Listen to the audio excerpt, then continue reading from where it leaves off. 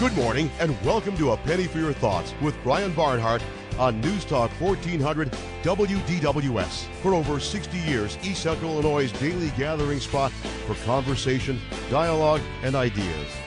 You can join in on the phone, online, or via text. Our phone number is 217-356-9397.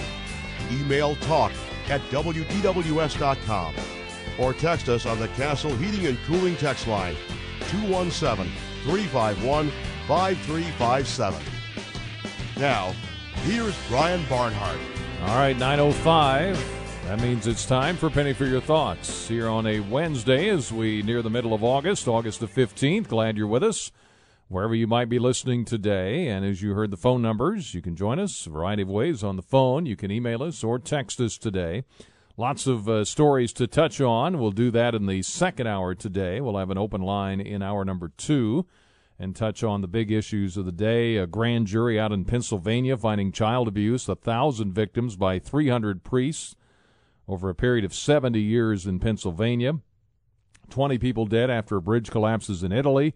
Some primary results, Omarosa Newman in Washington, D.C., Governor's Day over in Springfield. Erica Harold will be over there as well.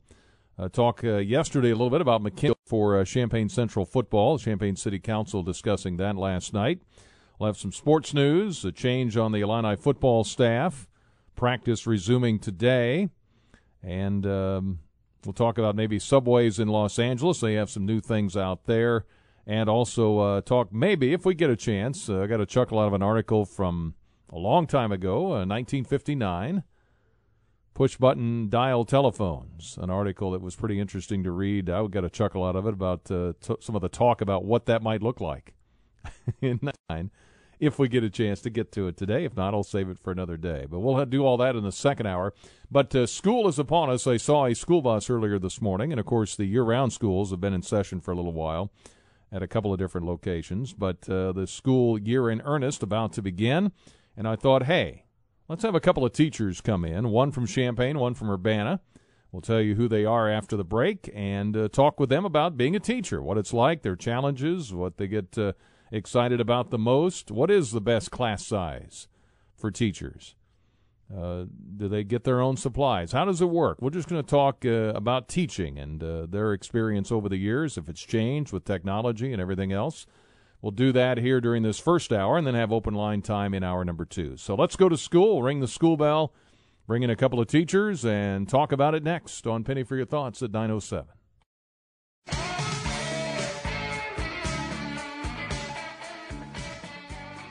All right, welcome back, Penny for Your Thoughts, as we get it started this morning here on DWS. Thought we'd do something a little different today just because school is upon us.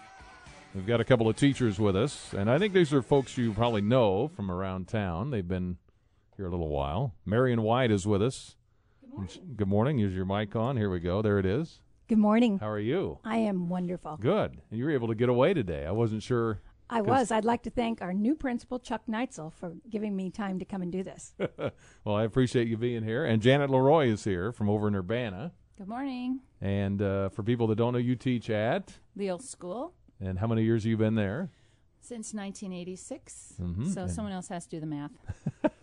And what grade do you teach? I was promoted to 4th grade this coming year, but I've been a 3rd grade teacher, a 3-4 teacher. I've taught kindergarten. I've taught reading improvement. I've taught everything except 1st grade. Mm-hmm. Everything, all those years at Leal? Or were you somewhere else? I've been at Leal since 1986. I also spent 3 years in North Carolina, 1 year at a private school, and then 4th grade in a public school. Okay, and Marian, you've been at Centennial. I've been at Centennial since 91, but I started back in 85, and I taught in Carlinville, Illinois, Pawnee, and then came up here and taught at Franklin and Southside. And before that, I managed a daycare center, so I've had pre-K through 12. Wow. And this is year 34 and retiring in May of 2019. So this is your last go-around. Yes. Yeah. So what's going through your mind right now as you start the last year? Or are you too busy to even think about that? No, I want to make every day very important, like it's my last. Mm-hmm. And for people that I think most people know, Marian, you teach at Centennial. What you've been teaching with the music, right? Right. I do choir. I have 4 choirs a day and a music survey. Mm-hmm. Have you taught anything else over the years? besides that, or how long you been doing the music? Well, I've done music the entire time, but I did go back to school and get my elementary education certification. In my first year of teaching, I taught special ed self-contained in the morning, ages 8 to 12, and then middle school and high school choir in the afternoon. Mm-hmm. So are you excited about the new school year? I mean, or do teachers get excited? Because students... Oh, yeah. I mean, students are like, well, I guess I got to go back. But You want me to be honest? Yeah, you can do whatever you want. Yeah. It's a twofold thing. Mm-hmm. One, it's like throwing a party for a bunch of people you don't know. And so it's exciting to get ready for that first day. And I love when the students come in. But there's also something that like feeds your soul, and that is when you're 6 weeks, 8 weeks, 12 weeks into a semester, when you're seeing the light bulbs go off, you're seeing the kids interact and helping each other, and you see that growth. And that feels so much better and is much more fulfilling than watching the kids walk in the first day. So it's the excitement of a party and the excitement of the long haul. You feel the same way, Janet? Well, I'm very excited for this year because I will be looping up with the students I had from last year. I had thought that last year might have been my last year. I've job shared for 27 years. Urbana School decided to put a limit on that. So at the end of last year, I had to either retire, go somewhere else, or go full time. And the man who would have received my students will be the new assistant principal in Muhammad, Ryan Martin, and he was fabulous. And I looked at my kids. I really, really liked the class I had last year. And I thought, well, I'll just come up with them and hang out with them as fourth graders. So I think for this year, I'm really looking forward to being with them again. And I'm looking forward to them teaching me because I haven't taught math in 27 years. And there's a new program in Urbana, Eureka Math. So I think they'll be helping me a lot this year. Is there a subject over the years you've enjoyed teaching more than others? I love reading. So as a job share partner, I've done all the language arts, reading, writing, spelling, listening, talking, cursive, and my partner would do math in either science or social studies. And like Marian said, when those light bulbs go off, taking someone who's a reluctant reader and finding what they're interested in. My class has had a pirate theme for the past, I don't know how many years, and getting the kids excited about pirates and learning some of the language and being able to call each other a scurvy dog during recess. And, maybe it's a graphic novel, but having a kid start where they didn't even want to pick up a book to them coming to me at recess and ask if they can take a book out at recess just makes my day. 356-9397, visiting here with Marian Wyatt from Champaign Centennial High School, and we've got Janet LeRoy, who's at Leal Elementary in Urbana. If you're a teacher, been a teacher, maybe a student of theirs or whatever, if you want to call in, you certainly can. If you have been a teacher before and you just want to relate some stories related to teaching, you can certainly do that. We have two here that have been at it and seen a lot of things over the years. 9:15 on Penny for Your Thoughts. Again, the number is 356-9397. The text line number is 351-5357. That's presented by Castle Heating and Cooling. And, of course, you can email us at talk@wdws.com. So as you've gotten ready for this year, when did you start getting ready for this year? I started getting ready at the last day of last year, and I take the first 2 weeks, 3 weeks of June and get everything ready for my class, and then I leave for 8 weeks. And I get home on Sunday afternoon and show up for work on Monday. Yeah. So when you say you get things done, what do you do in those first couple of weeks? I choose music. I make sure that I've got the programs and lessons ready, especially now that we're moving to one-to-one. So this year we're giving every student a computer, so I wanted to make sure that I had lessons that they could do on the computers every day. And that's Chromebooks? Is that Yes. what that We have is? Chromebooks for all middle school and high school in Unit 4 this year. Okay. We'll talk about that in a moment, but what do you do to get ready, Janet? Oh, You've been boy. traveling some lately, too. Yeah, but I have. So after the students head out the door for the last time, it takes me a couple of days to pack everything up. I try to pack neatly, but toward the end, everything gets thrown in boxes. So as soon as the floors have been waxed at Leal, the teachers start coming back. And the things you had out at the end of the year are not what you need at the beginning of the year. So going through those boxes and and more neatly putting that stuff away, going down to the basement, bring up the stuff. So we've had teachers at Leal. We're very fortunate to be able to keep our keys, so we have access to the building anytime. Teachers have had their classroom set up middle of June, and we have had some moving around in our district, which that's really hard when you're all set up and you're told you're going to have a different grade level or a different go to a different building. But I've been in my building solid on and off since the middle of June. So let me ask you about teaching over the years. Have students changed a lot? I mean, society's changed, but is that reflected in classrooms, what you see? I'm not sure I would say students have changed, but they come to, at least to me, with different backgrounds. It used to be back in 1986, students, the bell would ring, they'd get on their bikes, they'd go home, they'd go to a park, they'd go to a friend's house, play outside till it was dark. And technology has played a part now in the kinds of things they do at home. More students are in their house on devices instead of outside playing, and I know because I ask them. So I'm trying to get students out more and bring people in more to broaden their horizons so they don't learn everything off of a computer. So I've been really fortunate to have people such as Julia Reitz come in and talk to my class about why is reading and math important in your job. Elizabeth Hess is coming in this year, and I want her to talk about why is reading and math important in your job.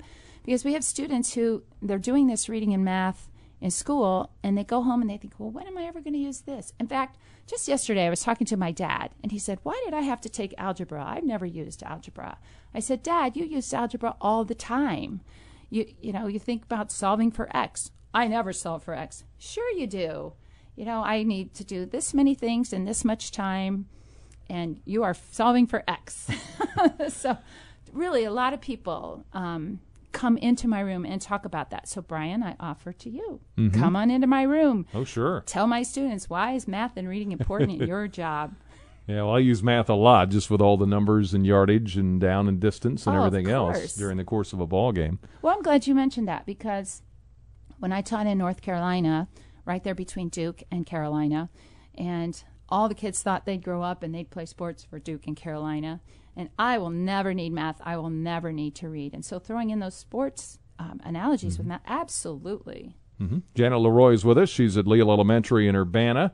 Marian Wyatt from Champaign Centennial. Same question to you about students changing over time or society changing. Does it get reflected in what you see every day? Well, I think that society has changed and the expectations of the students have changed. And so the students are coming in now where you have to, at the middle school and high school, demonstrate respect and earn their respect. When I started teaching, it was, you're a teacher, so you will be respected because you're older. And I think that is a big shift that has changed in our society. And we're looking at those things more. Yeah, not necessarily for the better, though, right? I mean, if you have to, you have to earn it. Is that a problem for you or not? I mean, I don't think it's a problem. It's just a different mindset. Our goals now are not. My goal is not to make sure that my choir sounds the best. I'd like it to sound good, but I would like to help my students become successful and helpful. And it's more important to be a difference maker than a straight A student. We meet the students where they are, and that wasn't the way that I was taught when I went to college. And so there's been a big shift in what to help, in ways to help students. 356-9397. I believe we have a caller here. You got a question for our guest, Don? Yeah, how you doing? I was curious if you guys support cameras in classrooms. Now, hear me out. We're celebrating, well, I guess not celebrating, but every hour on the news is a story about the kids going back to school, where there was a school, so we can just relive it. But don't you think it would cut down like bullying, like 99%, if not 100%? And would it, like school shootings, wouldn't it help? Well, Where the guys at and stuff like that? I mean, for safety reasons.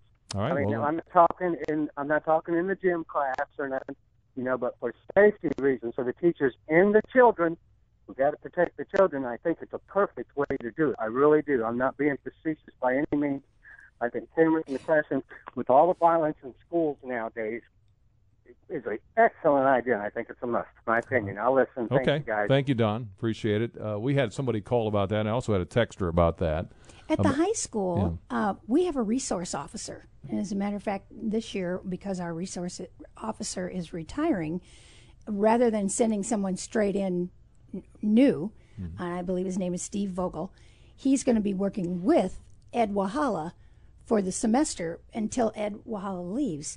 And while they both carry, I think it's very important to notice and be thankful that the Unit 4 schools and the Champaign Police Department are working together, and they're not just sending someone in new that doesn't know the students and doesn't know how the school works. And so I feel very fortunate to have someone who's there not only to protect our students, but protect our staff. And it's important that we recognize that these things are happening, and when we all have our eyes open to it and are more cautious about make sure that doors are closed and people can't get in that aren't supposed to be in, one main entrance open to the building, all those things assist with protecting our students. You think about that when you hear a school shooting nationwide. I mean, what goes through your mind when you hear that? Do you think, well, I don't know what I would do, or do you just try to do your job every day, or not try to think about it? And just, Janet, wonder what you thought. Well, first of all, it's horrifying to hear about that, especially Sandy Hook, where it was very young children. Leal School, like all schools in Champaign-Urbana, are locked. There's the front door you have to buzz to be in. But the woman who buzzes the door to let you in doesn't say, open your coat, let me see if you have anything. So it would be very easy for someone to come into our school with a gun. And I will quit if I'm ever told I have to carry a gun in a school. I teach 8, 9, 10-year-olds. I've thought, well, what am I supposed to do? Am I supposed to carry it? Do I carry it loaded? Do I carry it unloaded? Are my things, I keep the bullets separate? I have children who will get into my closed cabinet and take things from me. What do I do if a kid takes my gun from me and uses it? It's just looking at it, playing it. There's an accident. So I am going to continue to hope and pray that Leal School never faces that. Having been through active shooter drills, as we do every year, and watch the children's face and see how frightened they are, even though they know it's a drill. The first time we had one, my door was locked. One of my students was not in my room. He had gone to the bathroom. I was panicking. I knew it was a drill, but I was panicking. Where is he? Did he know to go somewhere safe? And then someone's rattling my door. I didn't know if it was the pretend bad guy or the police or whatever. But it was very frightening just to know it was a drill. My father, who was a Marine and a sharpshooter, told me, if you carry a gun, you need to be prepared to kill somebody. You need to be prepared to use it and kill someone. I am not. So there will never be a gun on my person in a classroom. Yeah. 356-9397. Back to the phones here for our guests. Marian Wyatt from Champaign. We've got Janet LeRoy from Urbana. Hi, Charles. How you doing this morning? Good. Good. I have a question for the two teachers there. Two quick questions real quick. The first one is we know about it takes a village to raise or educate a child. So that's what a lot of schools say. But with the disparity gap and learning and with discipline, can both of them give me, we make this up hypothetically, out of 100%, a concrete percentage, how much is out of 100% is the responsibility of the teacher versus the parent or the community? Now, I've been hearing this stuff about it takes 50-50, but I really want to know, because I also heard opposite, where it's not really, if the student is with the teachers all day, it's more of their responsibility, including with the behavioral part. That's number one. And number two, real short, the role of teachers, if you can remember that, the role of teachers with the union, does that influence how they teach or look at things with this whole mess of disparities, the role of unions in the individual teachers versus the administrators? What role do the union play? So the first one is to take a village to raise a kid, to educate them and learn in regards to discipline too. and give me a percentage of that. If you want to say 50-50, that's fine. And Okay. I will hang the phone, but listen. All right. Thank you, Charles. Thank you much. Appreciate that. Well, thank you, Charles. If you send your child to school, having raised them and taught them to listen and be respectful, our job is going to be so much easier. If you've never met me and you don't know me, I have a look that will straighten you up. I deal with discipline in my classroom. I rarely have to call the principal. I'm not going to say never. We have children who have issues that are beyond my scope. But children who come to school who have been raised in a family to respect, much, much easier. And as far as the union, I'm not really sure what that has to do with anything. I mean, the union supports us in our working conditions, but the union doesn't tell us how to discipline children. And what might work on Brian might not work on little Susie. So getting to know those children, and that's where I feel very fortunate to have this class's second year. I've known these children for a year. They don't really need to be disciplined. My first principal at Lille, Dick Bodine, who was just fabulous, put something in my head that I take with me today. If your students do not behave when you're not in the room, they are trained. If they behave when you're not in the room, they are disciplined. So there are teachers who have trained their children to act a certain way. A substitute comes in or they have to go in the hallway, the class goes crazy. If you teach them to become disciplined, then they will do the right thing, whether you're there or not. Marian, any thoughts on the parental involvement? Yes. Percentage-wise? And first, Charles, I want to thank you for calling and asking this question, because it is what I like to call an uncomfortable, difficult question that people often don't want to talk about. But I think the longer that you're in the teaching field, the more comfortable you become having those difficult conversations. And I'll speak for myself as a Centennial teacher. One of the main focuses of our current principal this year, out of his 5 goals, was to decrease the discipline gap. Because if you look at the percentages of how many people are being disciplined and who is being disciplined, most of them, I can't give you the exact percentage, are African American, which is extremely unfortunate, and we need to look at why is that happening. And we as teachers need to look at any microaggressions that we happen to have.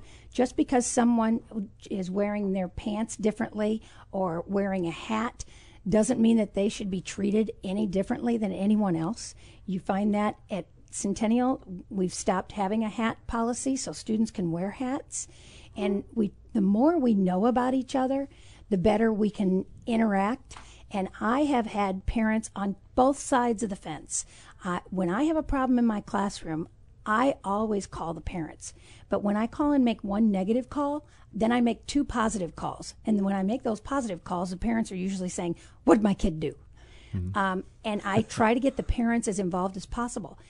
That works for many. I can't tell you the percentage, but that works for many. However, I've also called parents at the high school level who have said to me, "Why are you calling me? When my child is with you, you're in charge of them." And I said, well, if I was in charge of them and they were mine, I would handle them differently than what I'm allowed to handle them, because I grew up in a different time period. And the students will say things to us. If I had $1 for every time that someone has cussed me out over my career, especially in the last 10 to 15 years, we could all go out for dinner tonight. So when I deal with those kind of parents, then I go to other resources that I have, whether it's the social workers or the administrators or co-teachers. I try to find somebody that gets along well with that student. And I've also, very often, I'll go to those students' friends and say, "Hey, this kid is not working for me. What can I do differently? Can we get together? Can we have a mediation?" All right. Well, I hope that answered your question, Charles. All right. Well, thank you, Charles. Appreciate the call. 9:32. Need to get to the news with Michael Kaiser. We've got Janet LeRoy from Urbana's, Lille Elementary, Marian Wyatt from Champaign Centennial. We're talking teachers today, some of the issues that teachers face, and sometimes what society is dealing with at large obviously spills into the classroom, and they have to deal with a lot of different things with your young people. So we'll continue with more after the news here with Michael. Hi, this is Jim Bohannon. Join us for the next Bohannon Show with the top stories of the day, some fun stuff from sports or entertainment, you name it, right here. Tonight at 9 on DWS. Back on Penny for Your Thoughts. News Talk 1400 DWS on this overcast Wednesday, getting ready for school. And our lines are full. We have two teachers I've known for a long time, Marian Wyatt at Champaign Centennial at the high school there, teaching music and choir and all of that. And then we've got Leal Elementary teacher, Janet LeRoy. And you said you're going to fifth grade? Fourth grade, sorry. Pull that mic closer to you. What'd you say? Fifth graders smell. Oh, they so do? I'll stay Okay. And I've known these two women for a long time. They're big Illini fans. Seen a lot of different events, and I've known they've been teachers. And just wanted to kind of get their perspective as school was starting. Let's see, Centennial starts this week?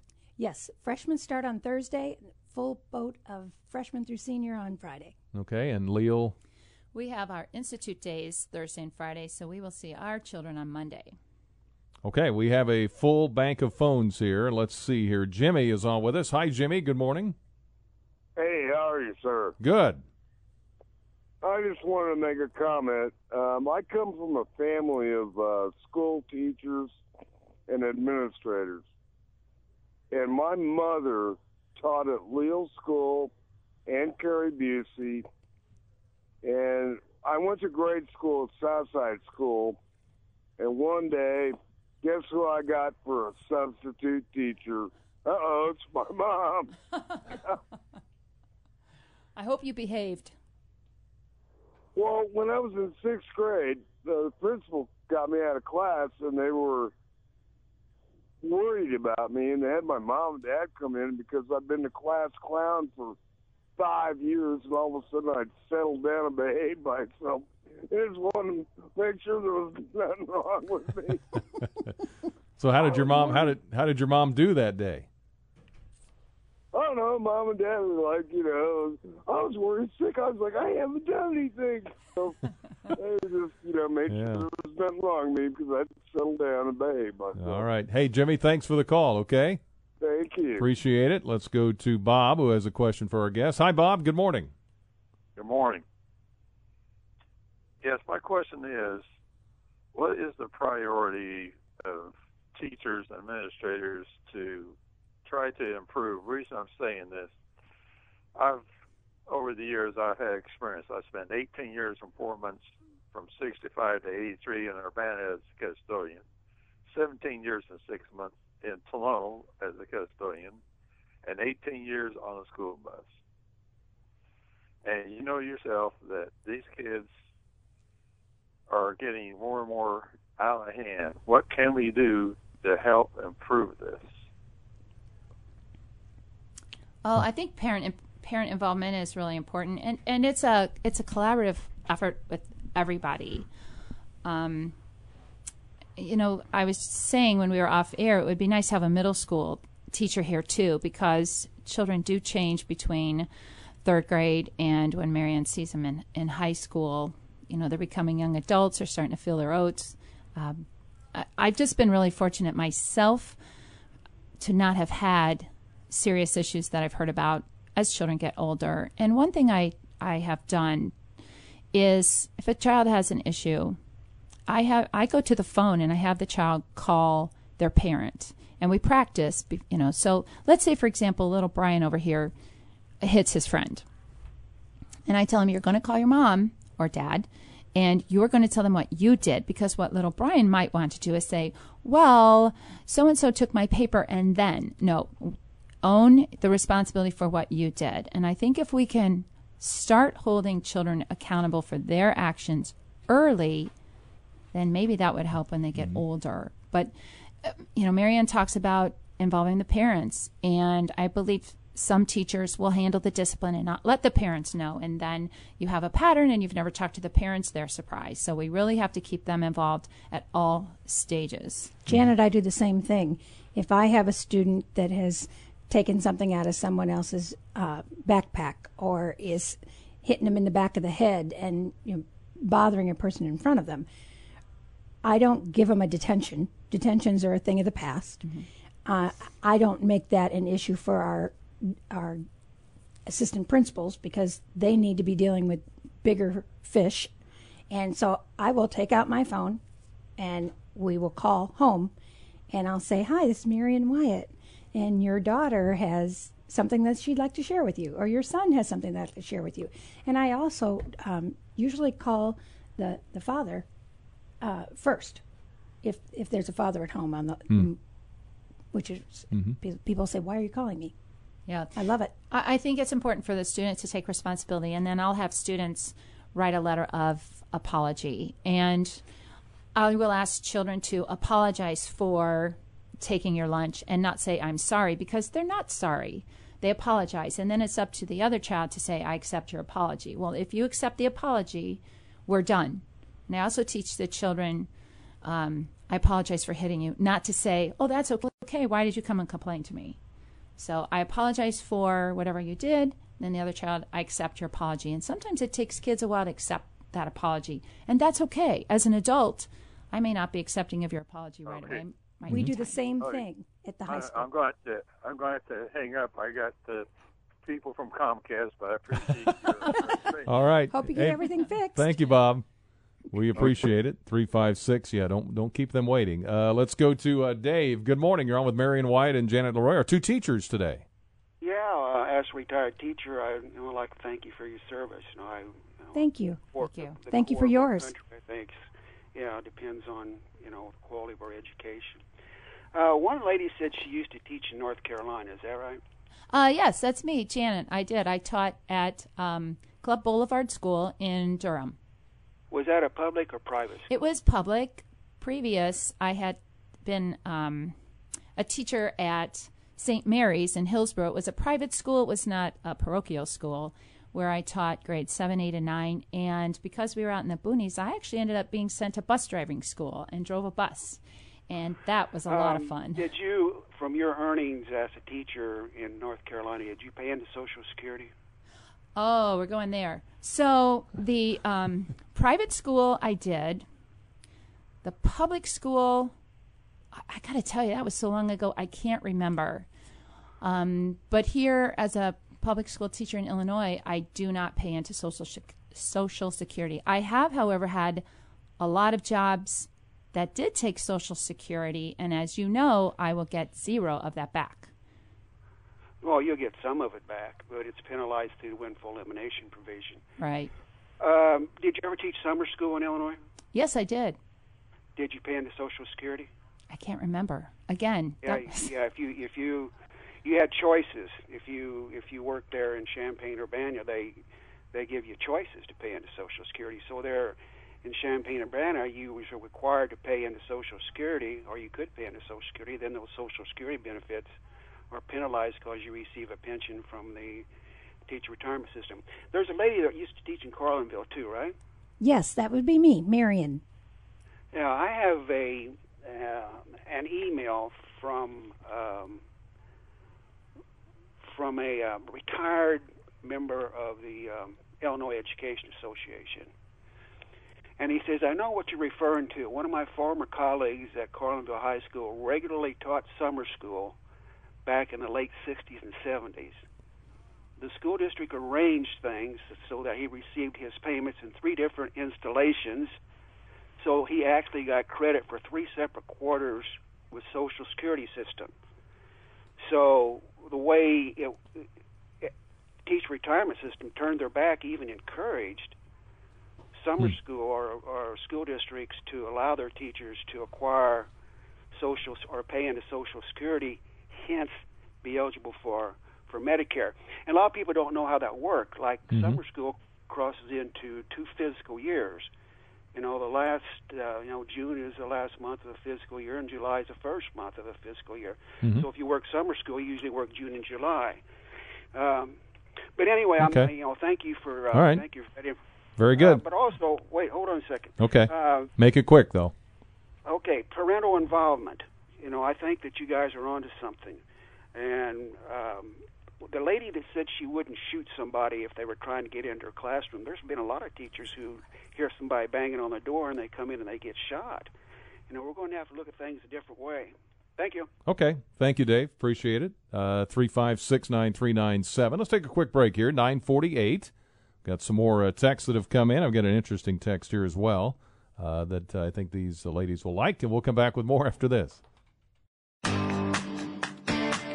right, back with our teachers here. Penny for your thoughts. Marian Wyatt from Champaign Centennial, and she's got to get back here after 10 o'clock to, Institute Day? Yes. And then your Institute Day is tomorrow. Tomorrow. So over in Urbana, so school is cranking up.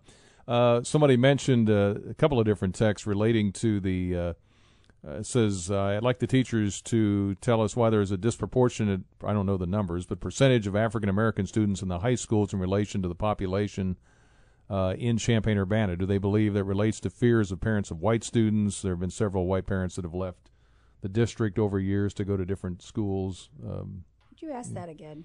Let me see here if I can make sense of this. Try to have the teachers explain why there are a disproportionate percentage of African-American students in the high schools in relation to the population of African-Americans in Champaign-Urbana. Do they believe that relates to fears of the parents of white students for the safety of their child, or the lack of discipline which detracts from the learning environment, or some other reason, all of which cause parents to have moved their students to schools that have white enrollments? Is there any... I don't know what the numbers are, to be honest, but I don't know what the percentages are, but I do know that the percentage of African Americans has gone up in Champaign, and I'm not sure if that has to do with opening up private schools like St. Thomas More. I think Judah Christian has a high school, and then there's also been a tremendous amount of people that have moved out of Champaign into the Mahomet and surrounding areas. And I think that's just been a growth thing, or people were unsatisfied and wanted to go somewhere else. Yeah, I think a few years ago the district went through a lot of turmoil. Unit 4 did. Once we were under the consent decree, right, and I think that was a real mass exodus from I think our that's system. where a lot of it is. Drove a lot of it. Real quick, Janet, the dean's issue with Urbana. Not so much your thoughts on it, but that's a new idea, I guess, right? They're going to try. It's a new idea, and I feel fortunate. I'm at an elementary school, and I have no thoughts on that. I hope that Urbana has come up with something that will make the middle school and high school a better place for everybody, but it doesn't affect me. All right, I got a text here. It says, question, what is a helpful gift for parents to give to teachers? I assume they've had enough apples, catch keys, and things with sayings about teachers on them. Oh, I love that. Thank you for that text. Well, my students know I really like chocolate, but there's only so much chocolate a person can receive before you have to buy bigger clothes. One of my most favorite gifts is a gift card to Target or Barnes & Noble, especially Barnes & Noble, so that I can buy books for my classroom. Okay. And for me, it's twofold. One, if you can give me your time or something that you have that is easy for you to give. For example, if I have somebody that has come in and said, oh, I cleaned out and I've got all these pencils or pens, or my kids have graduated from high school and they bring me back their centennial gear that I can give to other students that don't have it. They've got extra backpacks around their house. Those kind of gifts are the best thing because I can reuse them and help people with that. I also like gift cards so that I can go out and buy things that people need. I mean, every year it's helping kids with prom and helping kids to be able to get things so they can dress up for homecoming. Those are the kind of things that come out of your wallet. And so when you're spending $2,000 or $3,000 a year, honestly, out of your pocket for school expenses or to help kids, any gift cards or anything, I've had parents come back and say, hey, we're getting new computers in our office, and I give them out to people. Of course, this year we've got computers, but it's an example. That's fabulous. And by the way, folks, if you have an instrument collecting dust in your house, please donate it to one of the schools. There are a lot of children who'd like to take up an instrument who can't afford it.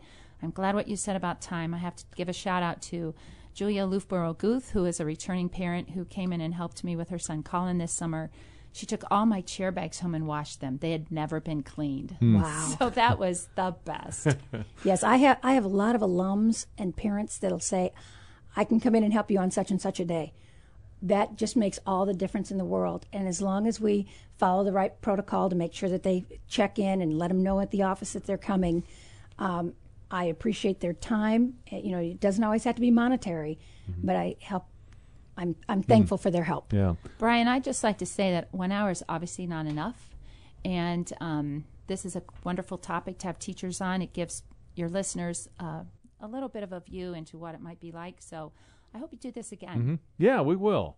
Yeah, I'm looking forward to this, and thank you for doing this. And I just think, and I was a sub at a private school 25 years ago for a month, filled in for a teacher who had to go. I was like, I have no clue what I'm doing, and I could never do this. And I had a small class. Sure you Well, could. it doesn't really come with a set of directions. Yeah. And you can't get up in the morning. You can have a game plan or a budget, Yeah. but you have to be ready to be flexible and try to meet the needs of the students. And that's the thing. I'm amazed the impact you all have day to day, but it really starts at home with the parents. Yes. Absolutely. I mean, that's the key, because, I mean, I think unfortunately a lot of times we think, well, I'm going to send them away and the teachers will take care of them, and you're dealing with a lot of things on a daily basis that I think sometimes are underappreciated. And one thing that has helped in Urbana, we now have a program called Breakfast After the Bell. I'm sure you deal with children who come and they're hungry, and now that we have that program, and I was a little concerned about all my students eating breakfast in my classroom and spilling on the carpet. It has been a really great 10, 15 minutes. All the kids are fed. They have talk time. I get my attendance done. So, Urbana, thank you for Breakfast After the Bell. Yeah. Great to have you guys on. Thank you Have for a having have a us. great school year, Thank you. and we'll see you around. Well, you better see me in just a couple weeks because we got our last Illini Friday. That's right. We're looking forward to that. We'll see you then. Thanks. Go Thank Illini. you, Marian, Wyatt, Janet LeRoy from Champaign and Urbana, our teaching hour here on Penny for Your Thoughts. And we've just barely scratched the surface, really. Open line time at hour number 2 on WDWS Champaign Urbana. It's the second hour of A Penny for Your Thoughts with Brian Barnhart on News Talk 1400 WDWS. You can reach out to us on the phone at 217-356-9397. Email talk@WDWS.com. Or text on the Castle Heating and Cooling text line 217-351-5357. Now, here's Brian Barnhart. Penny for Your Thoughts, News Talk 1400 DWS, working our way through a Wednesday here in the middle of August. 72 degrees at 10:12. We do appreciate so much Marian Wyatt from Champaign Centennial, teaches at the high school level, and Janet LeRoy teaches at the elementary school level. With us today, a teacher from Urbana, Leal Elementary, so we appreciate them being with us, and we barely scratched the surface, really. There's so many issues that teachers face. We could probably done 3 hours on all of that, but maybe we'll do that again sometime and get a couple of teachers in again to talk about the things they face on a daily basis. Because you think about it, between, mid to late August and the end of May, they see your kids more than you do, probably, on a regular daily basis. All right, open line time, 356-9397 is how you can join us. Open line time here until 11. Want to remind you, one of our sponsors, and we're thankful they're with us, Swanson Roofing, the roofing dog, Corey Swanson, his wife Melissa. They're local. Corey's a graduate from Rantoul High School and the University of Illinois. They do not subcontract out any work. That's a big part of it. And the other thing is you want your job site cleaned up 100%. You don't want to run over nails and all sorts of different tools laying around. They're going to clean up the site entirely, 100%. And they also take responsibility and ownership of every past customer, and that's a cornerstone of their business. Swanson Roofing guarantees their workmanship for the lifetime of your roof. The materials they use are guaranteed for 50 years, and so you will not be needing it for a long time. And if you do, they're guaranteed for those 50 years. They provide services, the roofing dog does, in Champaign, Vermilion, Ford, and McLean counties. There are a lot of people out there that do this. Just invite you to call them first. Free estimate, 217-355-ROOF, 217-355-7663, or visit Swanson Roofing online at theroofingdog.com. Glad to have them with us on Penny for Your Thoughts. Glad to have you with us wherever you might be. 356-9397 is how you can call us. Text us on the Castle Heating and Cooling text line, 3515357, or email us talk@wdws.com. A grand jury reported released yesterday said more than 300 Catholic priests in Pennsylvania molested more than 1,000 children since the 1940s, and senior church officials, according to the grand jury, including the current Archbishop of Washington, D.C., systematically covered it up. The report further has said the number of abused children could actually be much higher, into the thousands, since some secret church records were lost and victims were afraid to come forward. The Attorney General of Pennsylvania said at a news conference priests were raping little boys and girls, and the men of God who were responsible for them not only did nothing, they hid it all. More than 100 of the priests have died. Many others have retired, been dismissed from the priesthood, or put on leave. The statute of limitations has run out in nearly all those cases, but that occurred in Pennsylvania. That was a big national story that broke yesterday.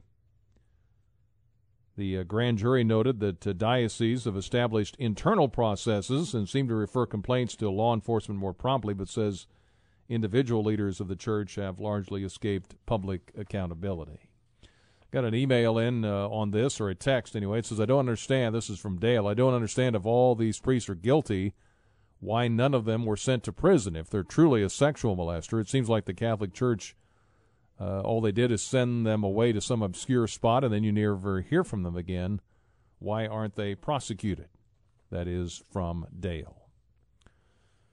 And hi, Brian, just an FYI today on the text line. Says today at noon until 2, J.B. Pritzker and Juliana Stratton, that's his running mate, will be at IBEW Local 601 in Champaign, 3301 Boardwalk, along with Secretary of State Jesse White as well. And tomorrow, former Vice President Joe Biden will be in Springfield for Democrat Day at the State Fair. We appreciate that notice. It is Governor's Day today over in Springfield. Governor Rauner scheduled to be over there. Erica Harold also running for Attorney General. We talked to her earlier this year. She's also going to be at the State Fair over in Springfield. So what's on your mind here today? You heard from the teachers during the first hour. Tomorrow morning at 9, we will have Champaign County State's Attorney Julia Reitz on with us. I think we had her on back in April, and again very briefly in June with the slingshot shooter along the interstate. That was on for a few minutes, but I haven't had her in the studio since I think back in the spring. So we'll sit down with her tomorrow in the 9 o'clock hour. 356-9397 is the phone number. 1017. We'll take a quick break. Come back with more. Penny for your thoughts here on DWS.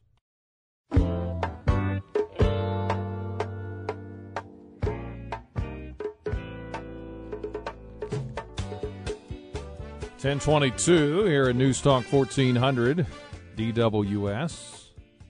Boy, the Cardinals won again, didn't they? Wow, 7 in a row.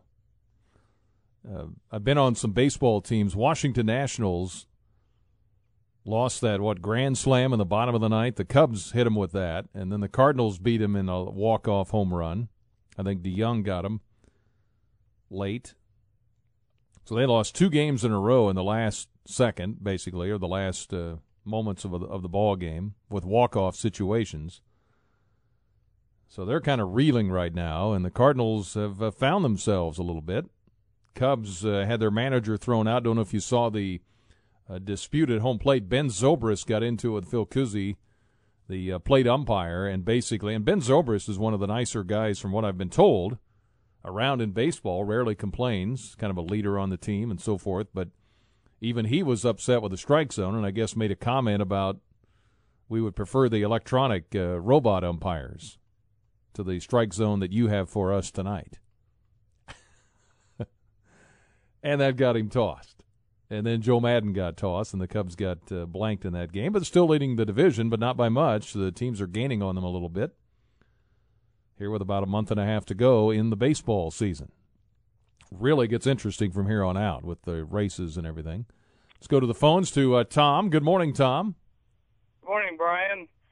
I watched this Cardinal ball game last night. Yeah. This is my team. You've been around baseball for a little while. Tell me, why when the batters get up in the batter's box, they take and pound on the plate with the end of the bat. Why they can pound on the plate? Why do they do that? Oh, why do that? Oh, I don't know. It's probably ritual or routine. You know. I was watching those guys last night, and everyone that come up to the plate to bat, to get the batter's box, and boom, boom, they hit the plate with the end of the bat. Yeah, a lot of us did that when we were growing up. You know, you just kind of tap the plate. I don't know if it's a routine to get your mind focused. I know the biggest thing I find interesting is the guys that David Ortiz that would constantly with the Red Sox would constantly take his arm guard on and off or mess with his gloves. I was just get in the box and hit. You know, but they all have their routine. And I've got another question for you, too. Yes.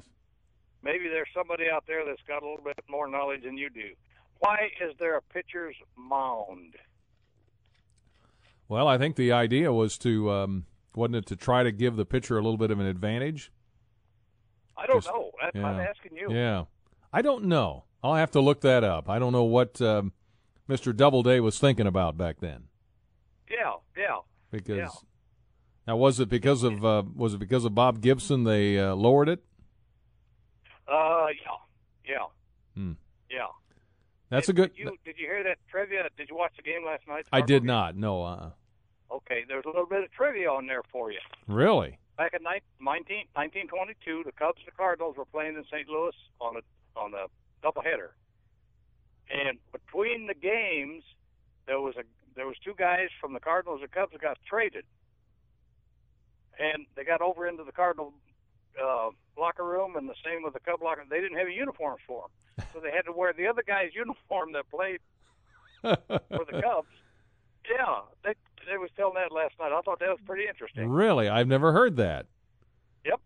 Wow. Back in 1922. I'm old, but I don't remember that. Yeah. I wasn't around then. Maybe Tate does. Yeah, but Tate, heck yeah, he remembers that. Oh, I'm sure he would. Yeah. Maybe not 1922, but. Well, okay. I'll give him that. But I just thought there's a couple of questions you might be able to find an answer for me or something. Yeah, I'll Google that and see what it says. Okay. Okay. Thank you. Thank you. Yeah. I appreciate it. Adam, remind me to Google that, okay? Don't let me forget. All right, 3569397. Let's go to Anna Wall. Good morning, Anna Wall. Good morning, and I hate to bother you, but I'd like to ask you or someone in the listening audience do me a favor. I want to know what is the truth about Aretha Franklin, the very distinguished Afro-American singer. Yesterday I heard that she had passed away, and then last night they were talking about Aretha Franklin being sick. Now, I'd like to know what her status is, if you know.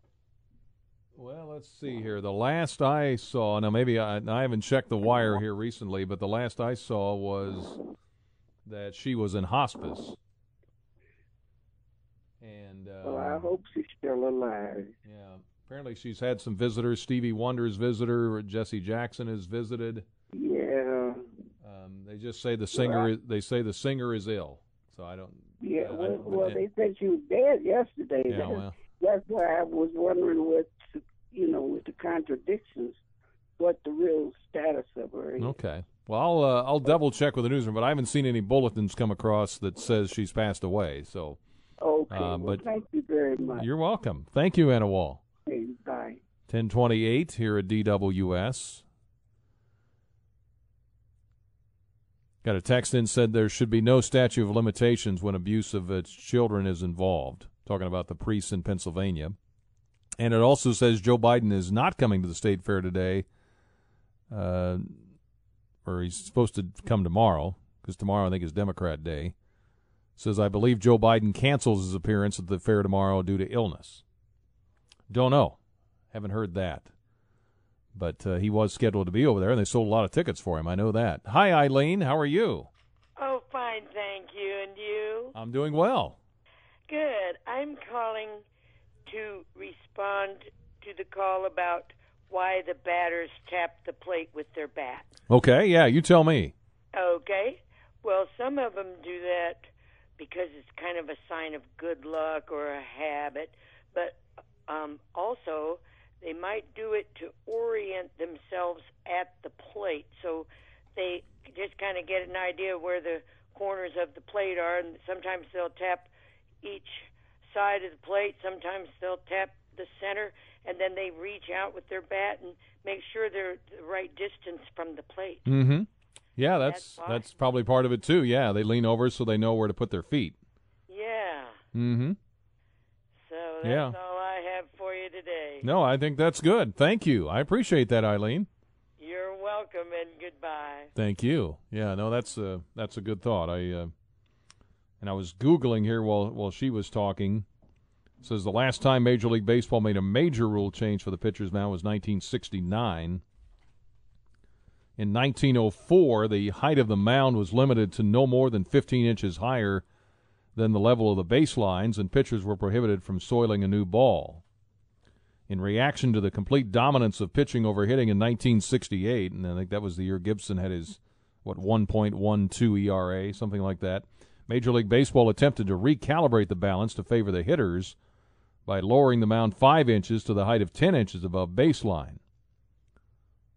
This was one rule change that was part of the general policy to make the game more exciting for fans by increasing the number of hits and runs scored, which later led to the intrusion of the DH rule in 1976.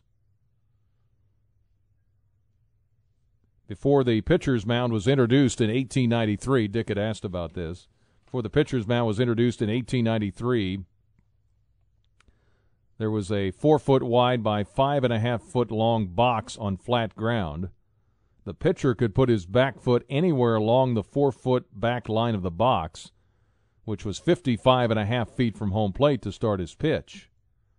In 1893, to create more offense, the box was replaced with a raised mound and a rubber slab 12 inches long and relocated further back to 60.5 feet from home plate, 60 feet 6 inches. Pitchers were required to be touching with their back foot, and the rubber plate was, again, 60.5 feet from home plate. The extra 5 feet was significant as it cut down on the angle of the pitches, and the league batting average spiked up 35 points in 1893 and another 29 points in 1894. And until 1950, Major League Baseball only required the height of the mound be no more than 15 inches above the baseline, but did not address a minimum height. So there's some of the information that was asked about by our previous caller a couple of callers ago. 10:31, hope that helps. Michael Kaiser is here with news headlines and then more of our Penny for Your Thoughts show today. Open line up until 11. Our thanks to our teachers in the first hour. Julia Reitz is here tomorrow. Back after the news.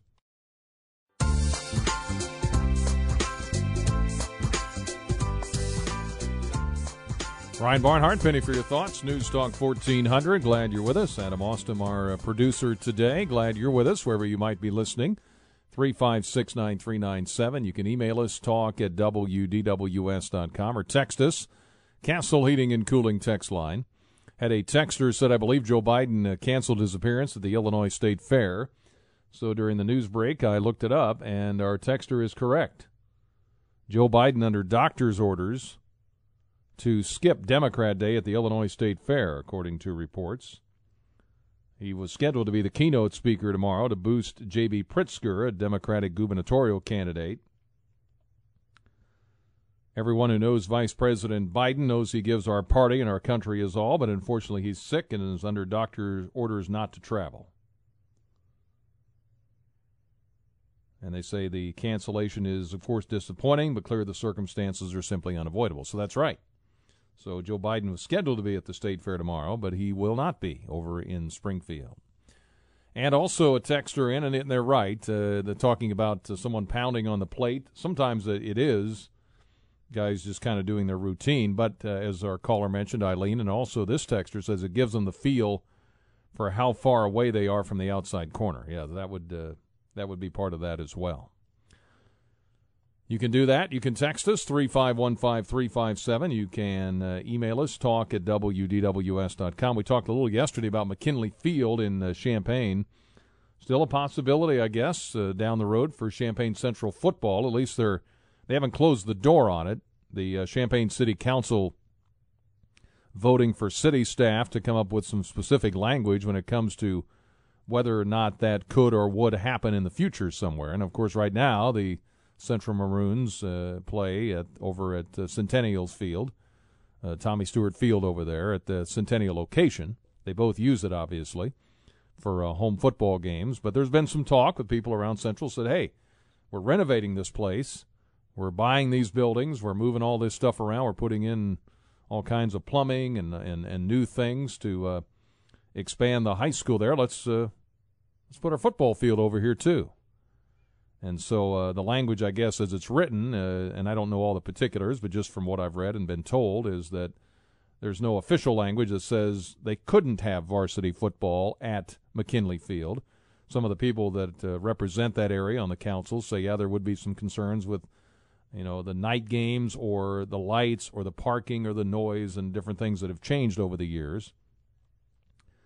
But that was discussed last night at Champaign City Council. And also, Donnie Abraham leaves the Illini coaching staff for personal reasons to spend more time with his son down in high school in Florida. He was coaching in the secondary, had joined the staff last year under Coach Lovie Smith. So they said they will just have other coaches assume some of the roles he was playing. All right, let's see here. Kent says tapping the bay on the plate was also a final check to make sure the bat didn't sound or feel cracked. Probably became a superstitious habit more than a necessity. It says, I used a wooden bat all through high school despite the advent of aluminum bats by the 70s and found a cracked bat that way. Probably due to my inability to square up on the ball in a previous at-bat. Or most any of my ABs. Most do this in the dugout, of course, in modern times, and the bats are lousier in durability nowadays, too. Yeah, they do break a lot, don't they? A lot of that has to do with is it maple bats or the ash? The way they're made, they just seem to break a lot more frequently today. There was a lot of talk about that in recent years, and part of the reason they extended the netting at a lot of the major league ballparks, as you've noticed, is because not only the balls flying in there, but pieces of jagged wood flying into the stands as well, which can be particularly dangerous. 356-9397 is the phone number. I saw Yosemite Park, National Park, reopening yesterday after a rare shutdown for 20 days. Don't know if you've been out there before. It's a beautiful park. The air, though, was still hazy. Park officials advised visitors there would be limited lodging and food services as it ramps up to full operations after the longest closure at one of the nation's busiest national parks in decades, of course, with all the fires out there. Yosemite's closure came at the height of tourist season, costing the park and nearby communities millions of dollars, as tens of thousands of visitors from around the world had to cancel their trips. And Los Angeles, Subway, first to install body scanners. Officials announcing yesterday that Los Angeles' subway system will become the first in the U.S. to install body scanners that can screen passengers for weapons and explosives.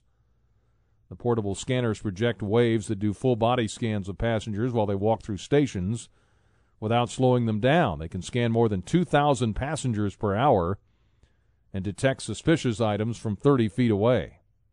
And signs will be posted at stations telling passengers they're subject to scanner screening. Riders who choose not to be screened won't be able to go on the subway. That's in Los Angeles. So that's a little bit of news from out there. Hey, if you're looking to do a little electrical work and you say, well, I really don't, there are two things I don't mess with, okay, water and electricity. I just go, somebody help me with this. And we hope you'll do this if you are facing an electrical issue, no matter how big or small, that you would call MX Electric. And they were a winner, by the way. The People's Choice Awards are out. We talked about that earlier this summer, and a lot of you voted for different businesses and restaurants and media outlets and so forth. One of the winners was MX Electric. And as they say, relax, call Max. MX Electric works on both residential and commercial projects. Free estimate always given before they begin any project. They've had over 15 years of experience, so they've seen just about everything. And they're Goal is to make MX Electric the number one electrician in the area. And these are big items, small items. Maybe you're have a TV you need installed. You can call him for that. Need some bulb change-out, some retrofit for that. Breaker issues in your house. Be careful with those, the breakers. Panel upgrades, inspection correction. They work on remodels as well as new construction. So we asked you to call MX Electric if you have any electric needs. He did some work for my dad. My dad recommends him. So that ought to be good enough for you, right? Take it from my dad. He recommends him. So MX Electric is the place to contact. 359-7293. And when you call, you will talk to Nikita. But just remember, MX Electric for any electrical work you need done. 1044 here at DWS. We'll continue with more open line time up until 11 here on DWS. Back after this. A Penny for Your Thoughts with Brian Barnhart continues on News Talk 1400 WDWS. Well, as you know, I do a lot of reading, a lot of history reading, probably more than my daughters always give me a hard time about all the boring books that Dad reads. But I came across an interesting article. This is a book, it was a compilation of a series of articles or stories that were in the New Yorker, first in the 40s, because I was reading about some of the things of World War II, and I was also reading about the 50s. And this little article here, I'm not going to read the whole thing, but I just wanted to hit the highlights, because I got a chuckle out of it, just to show you how times change. You know, we think the time we're living in, nothing's ever going to change beyond what's happening right now.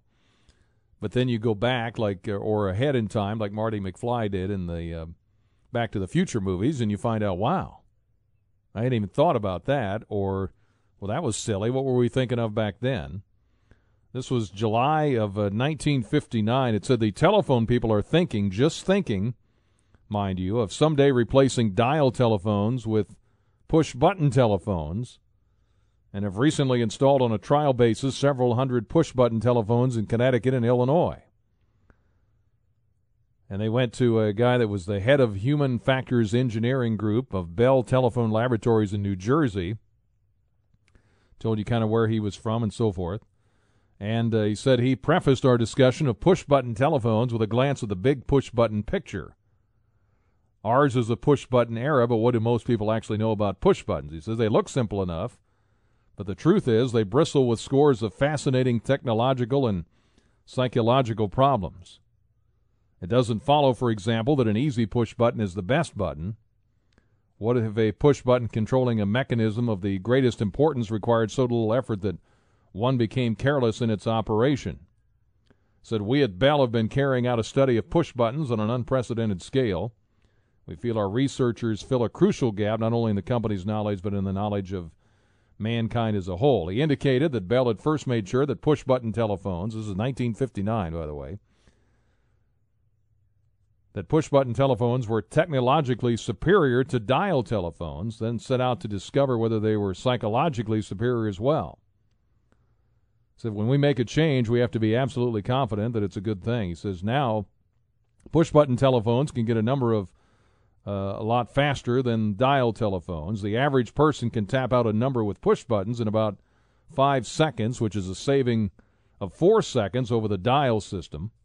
Not only increases efficiency at the central office, but also increases the user's efficiency. First of 3 categories they talked about was configuration, and this is what they were trying to figure out what to do with the push buttons on the telephone. Should they be arranged like digits on a comptometer, or like digits on an automobile speedometer, or like digits on a clock face? He said, we polled people at random inviting design suggestions, then made up samples of the most popular choices, triangles, half moons, and the like. He said, oddly enough, a lot of crosses turned up, but in practice they worked out very badly. Tested various arrangements according to speed, accuracy, and how the users felt about them.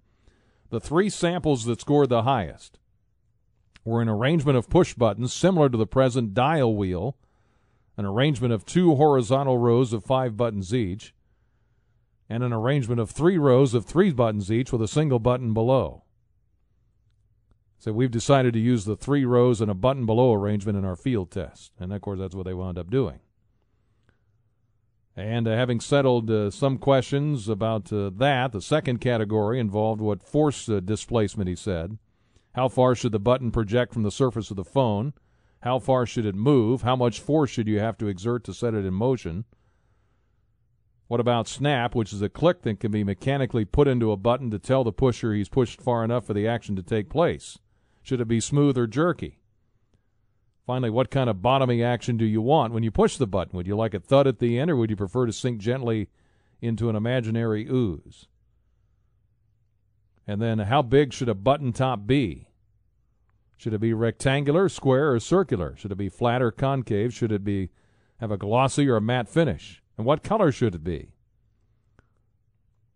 Went on to say, suffice it to say, the buttons we're using in our field tests, again, this is 1959, are about 1/2 inch square and 1/8 of an inch apart, are rectangular and flat, have a matte finish, and are white with black letters. And it goes on to say whether push-button phones will be in general use next year or 5 years from now or never is no concern of this department. So our job is to state the human factor requirements for the best possible push-button. We're pretty sure nobody on earth knows more about them than we do. So anyway, that was an article from 1959. You think about it, the way they lay out phones now, cellular phones, the way they're laid out on the screen. I mean, all of that coming as a result of what they were studying back then. So just found that interesting. 356-9397, 1052 here at DWS. Let's see what else is happening. I need to do Today in History. I've got that. Today in History, 1947, India and Pakistan became independent after 2 centuries of British rule. 2005, Israel began its withdrawal from the Gaza Strip after 38 years of occupation.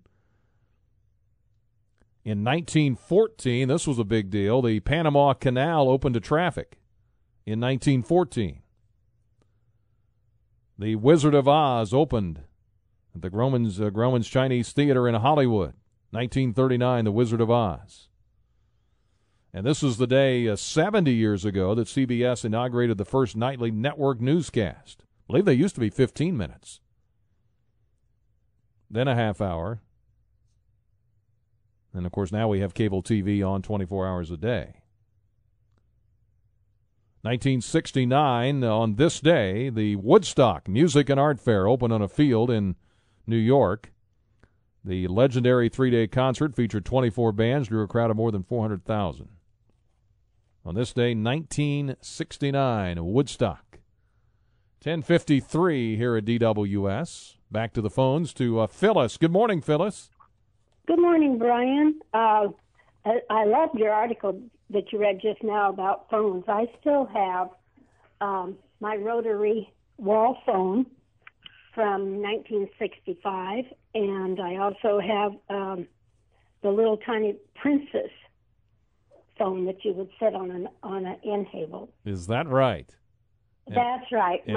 My grandsons, when they were younger, just had a ball with putting their fingers in the dial and dialing around. Yeah, isn't that something? And it was funny because my father-in-law has a phone down in his basement, a landline, and my daughters were, looking at it like they were just fascinated by it.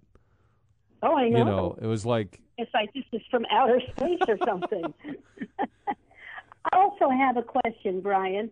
I was listening, as always, this morning to the morning show, and when your Urbana mayor was on, she mentioned something about Elizabeth Hess not being there on the radio anymore. Is that correct? Yes, that is correct. Yep, May I ask what's happened, because I just thoroughly enjoy her. Well, we've had a series of layoffs in different departments, and turned out that on the radio we had a layoff as well. That's kind of where it is. I hate that. She was just a delight. I'm gonna miss her because she was a friend of mine, and I enjoyed being around her every day. But I'm sure. Yeah, I'm sure she always had a fresh outlook on things, and wasn't afraid to voice her own opinion, which is a great thing to do. Well, thank you, Phyllis, and thanks for the phone update. So you're welcome. So your phone, you're not calling me on that phone, are you? No, sir. Okay. No, I'm using my cordless, but I still have it on the wall. It's nostalgia, I don't want to take it down. Well, that's great. And the other thing my daughters have noticed they really like is old typewriters. Oh yes. They enjoy looking at those. They're just kind of fascinated by it. So I had one of those back in, well, I won't say back when, but in high school. Yep, that's for sure. Well, thank you, Phyllis. Thank you, Brian. Yep, great. Good job what you're doing. Thank you. I missed Jim, but you are really great. Well, thank you. I appreciate that. Mm-hmm. Great to hear from you. Yep, 10:56 here at DWS. Yeah, I love going into the background of story. You can read a history story, but when you go in and read the stories of the lives of the people that were living in that event, it just adds a depth to it that I think is really, really fascinating. So I read a lot, and I just found the article on the phones pretty interesting, what people were thinking back in 1959. A couple of birthdays on this day as well. Birthdays today, Ben Affleck is 46. He's been in a lot of movies. Entire family has. Britain's Princess Anne is 68. Stephen Breyer, who was named to the U.S. Supreme Court, has he been there that long? Since 1994, he's 80. If you saw Will and Grace on TV, Deborah Messing is now 50. And Dave Gentry was talking about this with Lone this morning. Actress Pat Priest, the Munsters, Marilyn Munster, turns 82 today. So those are some of the birthdays on this day. We'll take a quick break here, Adam, and come back. I've got in case you missed it, story I think you'll like after this. A Penny for Your Thoughts with Brian Barnhart continues on News Talk 1400 WDWS. Hey, as retirement approaches, eliminating your house payment can seem obvious, but is paying off your mortgage the right decision? Well, the folks at Busey Wealth Management and Busey Home Mortgage say it depends. If you keep the mortgage, your retirement savings remain intact. You get a tax deduction, pay off the mortgage if you have enough money to cover it, if your retirement income is significantly reduced. The Busey experts advise against paying off your mortgage if it requires dipping into 401ks or reducing retirement contributions. They can help. 1-800-67-BUSEY or visit Busey.com to find out more. And one final thing before we go, the snooze button on your phone. Don't hit it, they say. They say hitting snooze makes your brain release hormones, which will usually send you into a deep sleep. It ultimately causes sleep inertia or groggy feeling. Don't do it. The news is next at 11 on WDWS, Champaign-Urbana.